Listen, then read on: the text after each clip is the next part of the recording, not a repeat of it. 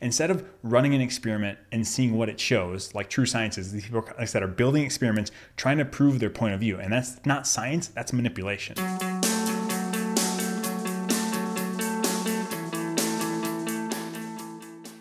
All right, welcome back everybody to episode 13 of the Building Lifelong Athletes podcast. I'm your host, Jordan Renneke. Thanks so much for dropping in. I really appreciate it. I know you can be anywhere, listening to anybody, so the fact that you're here really means the world to me. And today we're going to talk about an incredibly important topic, which is scientific research and how it works. I know maybe not the most glamorous or exciting, but it's super, super important. Over the past few years, the general population's view on medical research and authority has pretty much been eroded super quickly. And I wanted to take some time to kind of explain how the whole scientific process works, how it can be manipulated, and why good science is still so important today. In fact, you've probably been confused on why scientific consensus seems to change every so often, and maybe it feels like it's impossible to know anything at all actually, but I'm here to help you get a better understanding on how to think about science and research and how you can use these skills to help yourself be less confused on all the noise you hear in the world today. So let's get started. First, let's talk about the scientific process in general. If you go back to elementary school or middle school, we all did experiments, right? We had an idea, we got super excited, we tested it, then we looked at the data. Essentially, we still have that same process today. It's obviously much more advanced and we use some fancy tools, but it's still the same principles and all the same logic still applies. What we do here is we kind of think of an idea. We think about either a clinical question from like the medicine side of things, or maybe a laboratory idea or question we have. We draw up a design and an experiment, what we're going to do. We test it and we look at the data. It's really as simple as that. Then once you have information, you're supposed to publish your data into peer-reviewed journals. Peer-reviewed means essentially people who are familiar with your field and knowledge, they kind of look at your study before publishing it to identify any huge issues. There's lots and lots of issues with peer review and with academic publishing, and that's a whole nother podcast that maybe we can talk about one day. There's lots of issues, but theoretically, it's our way of kind of helping prevent anything from getting out there. It means that, hey, someone's gone through the process, the scientific process of understanding, having a question, designing an experiment, and running the experiment. And so it's kind of helped this safeguard to make sure that just not anything gets in the academic literature. But that's essentially what it is. It's kind of like a safeguard there. And so ideally, when we do this, we kind of hold our ideas loosely, meaning, hey, I'm not quite sure what's going to happen. We'll see what the data shows me, and then we'll kind of change our opinion based on that. Unfortunately, today that isn't the case all the time. Obviously, there's tons and tons of amazing scientists out there doing incredible research and have just, changing the world with what they do. But a lot of times we're having a lot of issues. We have people who kind of hold on to ideas, they're essentially building experiments, trying to prove their own point of view. Instead of running an experiment and seeing what it shows, like true science is, these people, like I said, are building experiments, trying to prove their point of view. And that's not science, that's manipulation. And that's a huge issue that we, need to look out for in the scientific literature is that, if your whole career is built on one specific thing or one idea and you need to prove it, then that's a huge conflict of interest. So ideally what we want to do is kind of go at things with an open mind, saying, hey, let's see what the data shows, and then kind of let us drive, where we go from there. And so I think that's one big issue. And then I want to dive a little bit deeper into some issues we see with our culture and why it's so challenging sometimes to talk about science and the culture. And so here we're going to talk about a couple of things. The biggest thing I see in the culture isn't necessarily bad research, but rather a lack of nuance. And what I mean by that is in today's world, black and white does not get clicks. It's as simple as that. If you just scroll through YouTube or anywhere, people are trying to get your attention. They're saying, don't do this, or this is going to make you die, or this is going to kill you. And so it's like fear and black and white. That's the easiest way to get people's attention. Our attention spans are shorter than ever, it appears like. So nuanced takes aren't exactly interesting. And sometimes they're a lot more time consuming. Like I said, if someone can just get an answer to something right away and feel like they got an answer as opposed to hearing a 10, 15 minute back and forth, understanding the nuances of it, it's a lot easier just to consume that super black and white piece of content and move on with your life. And so that's super challenging for us to kind of, how do we communicate science in a nuanced way, but that's also easy to digest. It's very challenging. Like I said, it's just so much easier to say something's black and white, get some attention, and then odds are no one's going to fact check you anyways. Obviously, you want to have people in your corner who are looking after you and making sure you're posting the right things. But at the end of the day, if you post something, the vast majority of people are going to look at that and say, interesting, and scroll to the next thing. And they're going to think that, I saw this, it's from someone who's maybe reputable, that has to be true. Like, once again, that's why it's interesting, at least in the scientific literature, that we should theoretically have people checking that to make sure that, hey, like, you can't just put something egregiously terrible in here and they're going to call you out on that. But like I said, that can happen all the time today in our pop culture, and pop science is kind of, as we call it. People can post whatever they want, and then, it's there and it's taken as fact. And additionally, it seems we've lost our ability for civil discourse on complex ideas, and we only really want clean and neat ideas. Like I said, it's really tricky, but there's a huge benefit from having differing opinions and then being able to kind of talk about it, have civil discourse about that and understand, well, I don't agree with you here and this is why, and I don't agree with you here and this is why. But today it just seems we have this huge divide where, people's ideology is essentially their religion, where it's like, I can't be wrong in this. And that's a really challenging thing to do. So unfortunately, though, science is not neat and clean. Usually it's really muddy. And in fact, science is always changing. And so when scientific bodies change their recommendations, that's actually a good thing. That means that they're changing their opinion based on new information. What we don't want is someone who's stagnant and just says, I'm going to do this forever, and anything that doesn't fit into what I want isn't good science. That's not good science. We want to have an opinion, and we can have strong convictions. They can be loosely held though. So essentially, I have these strong convictions, but they're loosely held, meaning I feel like this is right. I think this is right based on what I see in literature, but you can convince me another way to learn something new if the data shows something separate. And that's what we really want to go for. But however, that can look super bad to the public, like we saw in COVID with things changing left and right. That's science. Science is, hey, this is what we think. And we're going to talk about like the different levels of evidence and why this might happen. But science is saying, hey, this is what I think is going on. And as we learn data and new information, we're going to go over here and say, actually, this is going on. And it looks like we're, quote unquote, flip-flopping ideas. But really, that's just kind of going where the science is pointing us. And that's actually good science. The next social issue that I see is essentially the death of expertise and the rise of a platform for everybody. Now, overall, I think the hierarchical nature of medicine in the past has definitely left a lot of people without answers, and people have felt left out. So overall, the empowering of people with online platforms is, I think, a very good thing. I learn from so many different people in so many different fields. So this is not me saying that we can't learn from others who aren't quote unquote experts in a specific field. That's not the case at all. That being said, I definitely think there is something for formal training, and expertise can't just be replaced on the internet. You can't replace residency, doing 3 to 7 years of residency for a medical doctor. You can't replace getting your PhD, spending all those years in the lab or doing research. You can't replace clinical experience working with patients. You can't replace working with clients in the gym. None of that can be replaced. Theory and book knowledge, they're also obviously critically important for this. But the implementation of what we do from the book to the actual, area of expertise that we're working in, that's more important than anything. And so it just goes to show also, though, that someone doesn't have to have credentials, to make them correct either. Obviously we see it all the time online that people, have these credentials and they're incorrect. And in fact, I guarantee you there are plenty of things that I'm misinformed about. Guarantee it. I hope that you call me out on it. If you see it, send me a message, let me know. That'd be great. But it's really challenging because we have people who are supposed to be trusted, we can't trust. Well, people who we shouldn't trust are trusting. So it's like, you're so confused saying, well, if I can't trust anybody, what do I do? Well, here's one thing to start off. Find multiple sources. I say, if you feel like you can't trust anybody, find multiple sources. If someone is saying something way out of left field, like essentially you're hearing this and you're like, well, this is the first time I've heard this. This is way out of there. I don't get it. Talk and research with the people around you and people you trust to see if you're missing something. Maybe it is something new. Maybe it's something new and groundbreaking and we're onto something, or it's something that's completely fringe and not supported by any evidence. I think also it's really, really helpful to listen to differing viewpoints. Don't get sucked down an algorithm that they're going to feed you exactly what you want to hear. It's known, it's tried and true. We know that if you live on social media, it's an echo chamber, and it's just going to kind of continue to find things that, not only incite fear and, controversy and all that stuff, but they're going to kind of give you the positions that you are tunnel into already. And it kind of just goes down and down this rabbit hole. And so it's really important to seek out opposing views on things. We can listen to them, see if you're wrong. I mean, that's at the end of the day, that's a good thing. If you listen and say, I don't necessarily agree with that, and that's okay too. But having that different viewpoint is really helpful. So essentially, I'd love for you to be able to prove to yourself why you hold the stance that you do. And obviously, this is super challenging for me as well. I think I do it all the time in medicine. We learn lots and lots of things, the way we used to do it. And then people ask me, or my learners will ask me, well, why do we do this? I have to sit there and think, oh shoot, like, why do I do it this way? It's the way I've done it, but it's super humbling to get called out and say, hey, why you do the way you do. So prove to yourself why you hold the stance you do. And so that's enough of me kind of ranting about science, but it's just super passionate for me. And so we're going to move on to kind of different types of research we're going to talk about. So how we kind of do studies and what we look at. So if we think about research, it kind of has a pyramid, the big base at the bottom, a pyramid on top with different types of research. Categorizing them in some big groups, we kind of have either observational or interventional, or perspective and retrospective. So we'll talk about that here. Observational, essentially, we're just watching and looking at trends and seeing what kind of happens. Observation, we're just kind of sitting back and observing. That's what we do. Versus an interventional, this is where we directly manipulate something to see what happens. And so observational, we're just kind of hanging back to see what happens. Intervention, we are going in there, doing an experiment, changing something to see how that affects our outcome.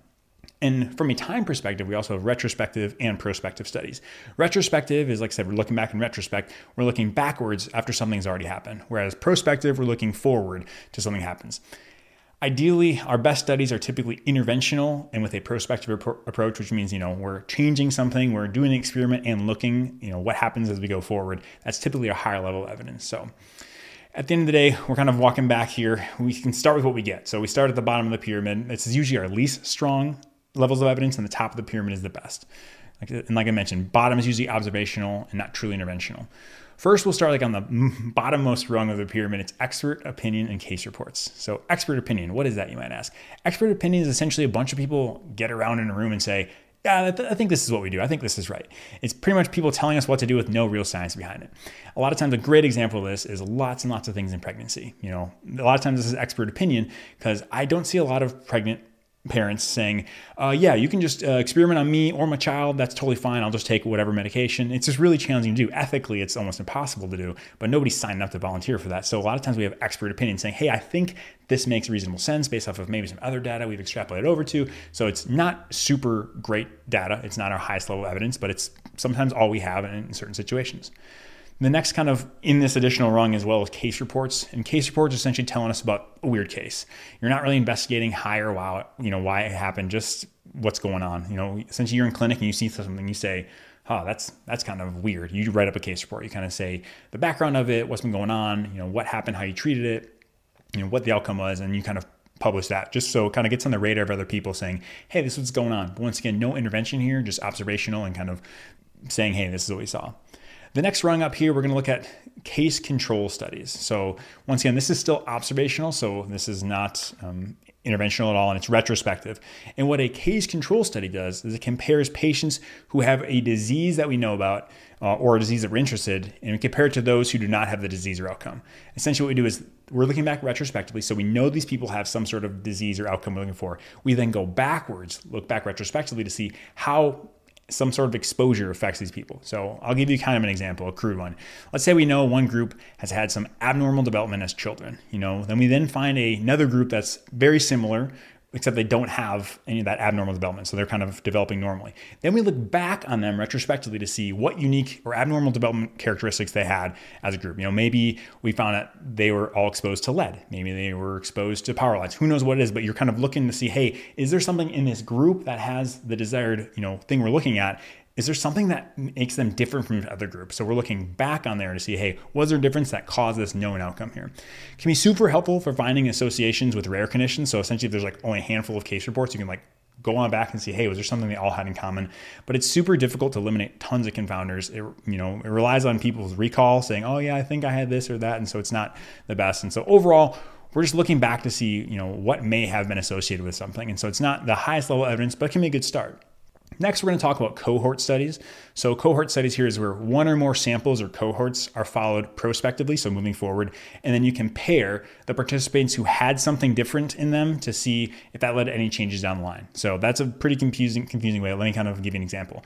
So let's say we want to see if exposure to X-ray radiation leads to cancer. So what we do is we'd get a similar group of people in terms of respect to age, sex, socioeconomic status. So we have one group who was exposed to X-rays, the other one who didn't, and we kind of compare them and see, looking at down the line, do we see any significant changes in those cancer rates? So we're kind of looking at two different groups to start and then prospectively looking at the outcome, as opposed to before where we looked backwards. So once again, we know the desired, change we're having here, whether it's X-ray or high blood pressure, whatever. We know there's a difference between the group. We know what the difference is, and then we follow them to see if that matters. We can match the cohorts a little better here, which helps with co-founding, so we can kind of get them there, but there's no true randomization because obviously we have to look and see if people have this risk factor. It's a little better because we're looking prospectively, but once again, still not truly interventional. Next, we move up a little higher on the rung of evidence to randomized controlled trials. And this is where we start to get to the point where we feel pretty confident when we see these trials, where this is a lot higher quality evidence. So this is truly experimental, like we talked about. We are going to do something, we are going to change something and see what happens. And essentially what happens in a randomized controlled trial is essentially randomization is a way of obviously just making sure things aren't done in a systematic way in terms of there's going to be no biases. So participants are randomly assigned into either an experimental group or a control group. So essentially one group's going to get the thing we're looking at, like in terms of the change we make, and the other one does not get that. And essentially when they randomize, like I said, we're going to randomize these two groups. So hopefully they are like pretty much the same. We're going to have a huge list of people, and they're going to kind of, a computer algorithm will shoot up the differences saying, hey, all these people go on this side and all these people go on the other. And, the only thing that's going to change hopefully between them is one group gets the, intervention, the other one doesn't. So they should hopefully be very, very similar. And that gives us a lot of power and a lot of confidence in this, saying that, hey, these people were very similar, and the outcomes we see later are probably due to this intervention because they're so similar otherwise. Obviously this is like one of our gold standard ones. This is awesome, but it's super time consuming and takes a lot of money. So that's why we can't do it for everything. If we could do it for everything, that'd be awesome, but it's just not practical. And so moving up even on top of that, we start to have systematic reviews and meta-analyses. So a systematic review is essentially a document written by a panel of people after doing a comprehensive and systematic, hence the name, review of all the relevant literature for a topic. So essentially what they do is they just sift through like thousands and thousands of papers or hundreds of papers, whatnot, to make sure they look at every single paper that is related to a specific subject. So not just the first page of PubMed. And they kind of go through, there's systematic ways, there's different ways of looking at it, but there's systematic ways of making sure you're looking at each one, fits the criteria, you're looking at how biased are these papers. And it's a really, really cool way to kind of aggregate all these papers and say, hey, this is what we found, and this is like the general trend in the data. And then a subset of systematic reviews is what we call meta-analysis. And this is essentially where pertinent data from several different studies are combined together to kind of draw a single conclusion. And so if you had, 20 different studies, you pull those numbers and you can put them together like physically and run all the numbers together, it should hopefully give us more confidence in those numbers. And like I said, these are both the top line evidence. They can help summarize an entire field, but can be super difficult to, it takes a lot of time and to combine the papers. If you have different papers that are looking at general, concepts in the same field, but not identical outcomes, it can be really challenging to put their pieces together. And so that can be challenging. At the end of the day though, this is why I just want to let you know, like observational studies aren't as strong as interventional studies or systematic reviews or meta-analyses, because that kind of takes a little more time and it takes in consideration a wider breadth of information. And so I just wanted to rehash here saying like observational studies are very good, very important for us, but not quite our gold standard. Whereas the interventional randomized controlled trials and meta-analyses and systematic reviews are kind of more towards that side. But that being said, this is my caveat, no study is ever perfect. Even systematic reviews and meta-analyses can have lots of flaws or can be wildly discordant from one another. And that's challenging too. And it's also important to remember that if you have garbage in, you're going to get garbage out. That's kind of a saying we say in science. So let's say you had, some really shoddy numbers that are super different from one another, and then you have that across 6 different papers, and you try to have a meta-analysis of them all. Well, if there are lots of bad numbers to begin with or bad input, you're going to have bad output. And so it's obviously challenging to know and to look at, but generally those are things that we look about and think about. And so we've kind of learned about all these different topics of different studies. Well, now I kind of want to talk about how some ideas can be manipulated to make things look a little more appealing, maybe not, just to kind of give you to perk your ears up. So the next time you're listening to someone say, oh, like this study showed this, just be like, oh, what did that talk about? So first of all, I think it's important to say no single study should drastically change your opinion. Obviously, there are practice changing pieces of literature that come out all the time. Like I'll see something and be like, oh, well, that's really interesting. And then you'll kind of see and take a look, and it can kind of help guide you in a little bit there. But there's never been anything that I've seen that's like has drastically changed everything I've ever done. It's always little shifts there. Maybe it's this, hey, I think this is what's going on. And it starts to guide me that direction. And then I get another piece of corroborating evidence and I go further that way. And so we shouldn't be having these drastic swings from one side to the other based on the data. It should be little by little.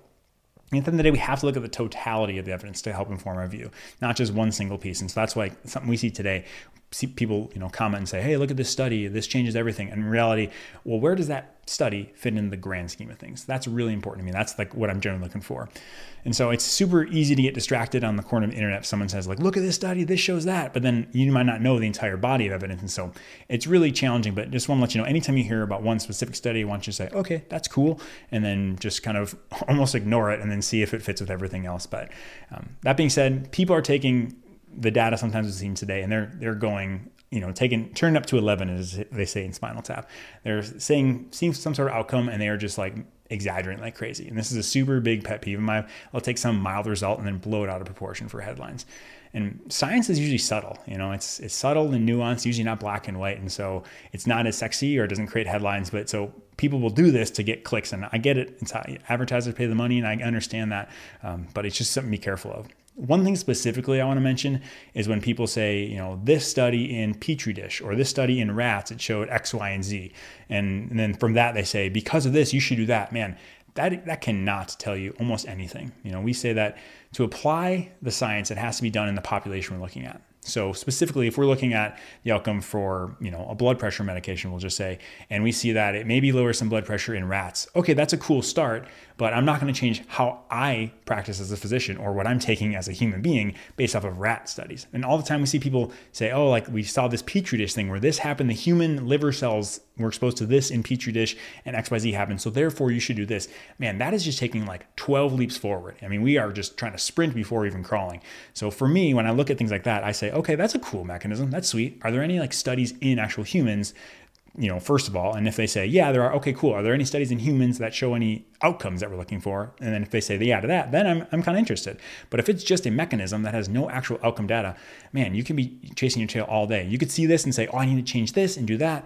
And at the end of the day, we could do maybe these awesome studies and it shows it does nothing, does absolutely nothing in humans, but you spent all this time, chasing a lead that leads you nowhere. And so it's just really important to kind of understand that mechanistic studies or studies on rats don't necessarily extrapolate to humans. And that's super important to look at.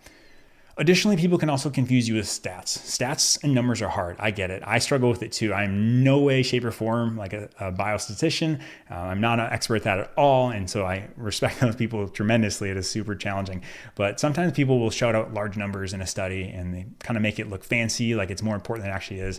And I'm going to kind of give you some examples today just to show you some really, really common ones that people will do so you can keep a lookout for it. Today, we're just going to talk about the concepts of relative risk and absolute risk. There are just two big ones. An absolute risk is a number, let's say a number of people experiencing an event in relation to the population at risk. So number of people actually having an event in relation to the total population at risk. So I'm going to give you an example here of two different gyms. So gym number one, there's 100 lifters and 20 of them have back pain. So 20 out of 100, that's a 20% absolute risk. Like I said, we talked about the people experiencing an event or back pain.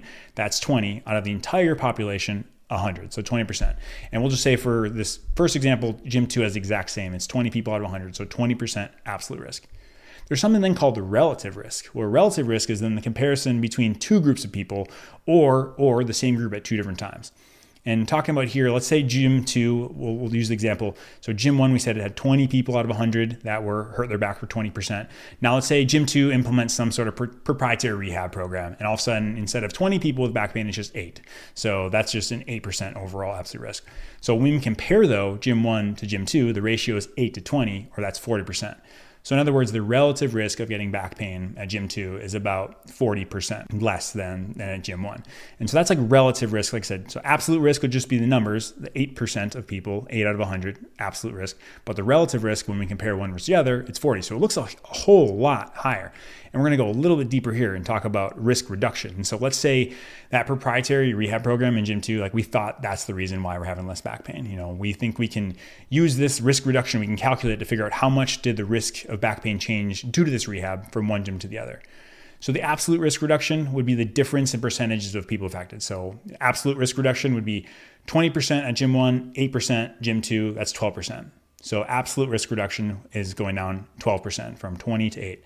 I know it's a lot of numbers, but stick with me. Just remember 12% is our absolute risk. Whereas our relative risk reduction would be the change in the relative risk. So because the relative risk dropped 40%, remember initially we talked about the relative risk, it dropped 40%.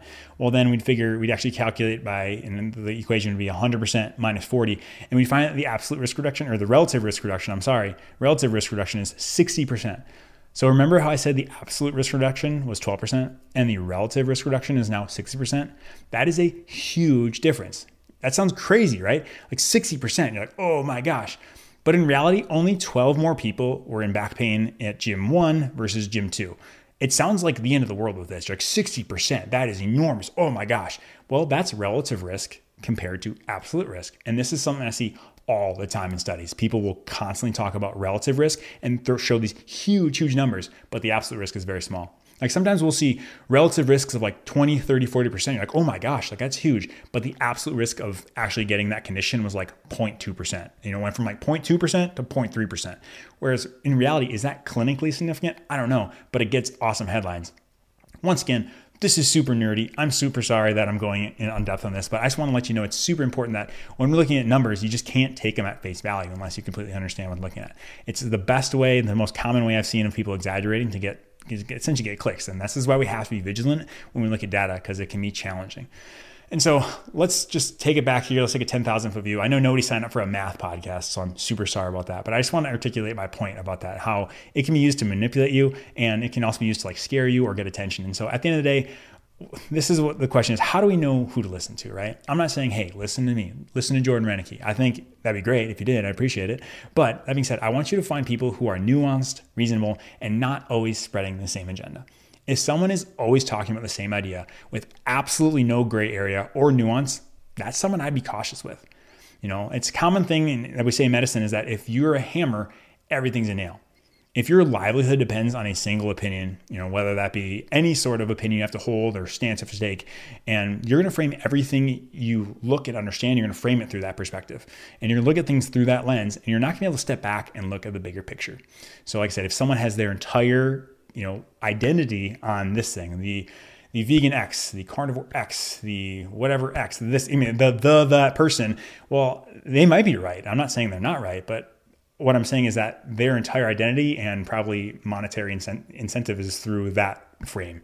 And if something doesn't fit that narrative, well, then it doesn't fit with the marketing they have to do and like the whole picture they've put of themselves. And so just something to think about here. Once again, I'm not saying they're necessarily wrong, but it's just something that if I have to be this way, then that's gonna be a challenge. And I'm not sure I can be academically honest. And that's why I say, hey, we'll see what shows. I don't want to be held onto something so tightly that I can't be academically honest with myself.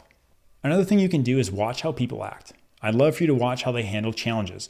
If someone challenges their viewpoint, are they gracious? Are they thoughtful? Or are they dismissive and rude? Maybe the person, if they're dismissive and rude, that person may have, their mind already made up and they're not going to be driven by the data anymore. But it's something I just want you to kind of consider and look at that and say, hey, does that person have, some underlying motive that doesn't necessarily fit with what I'm looking for? Obviously, nobody's perfect and science is ever changing, but try to find people who will tell you that they don't know and that they can admit that they're wrong. That's not a worrisome sign at all. I'm always happy to hear when someone says they're wrong, because that means, hey, they're humble and they're gracious enough to say, yeah, I made a mistake. And I'm hoping that I can be that and be that person as well. And I hope people hold me accountable. But like I said, if anybody wants to talk, I'm always happy to answer questions, say, hey, what do you think of this? Obviously, not every person on the internet can talk to and look at and say, hey, this is what I'm going for, but I can hopefully help guide you a little bit. So kind of wrapping this all up, I just want to say thanks so much for listening. I know this is a challenging one, but at the end of the day, we just want you to remain vigilant and say, hey, you can do this. You can find people you trust, but once again, corroborate that, look back and do those couple tips we talked about in terms of how to find someone you can trust. So thank you so much for listening. I appreciate it. If you found this helpful, it'd mean the world if you liked, subscribed, or shared it with a friend. And so get off the internet today, though. Go be active and enjoy the rest of your day. Thanks for tuning in. We'll see you next time.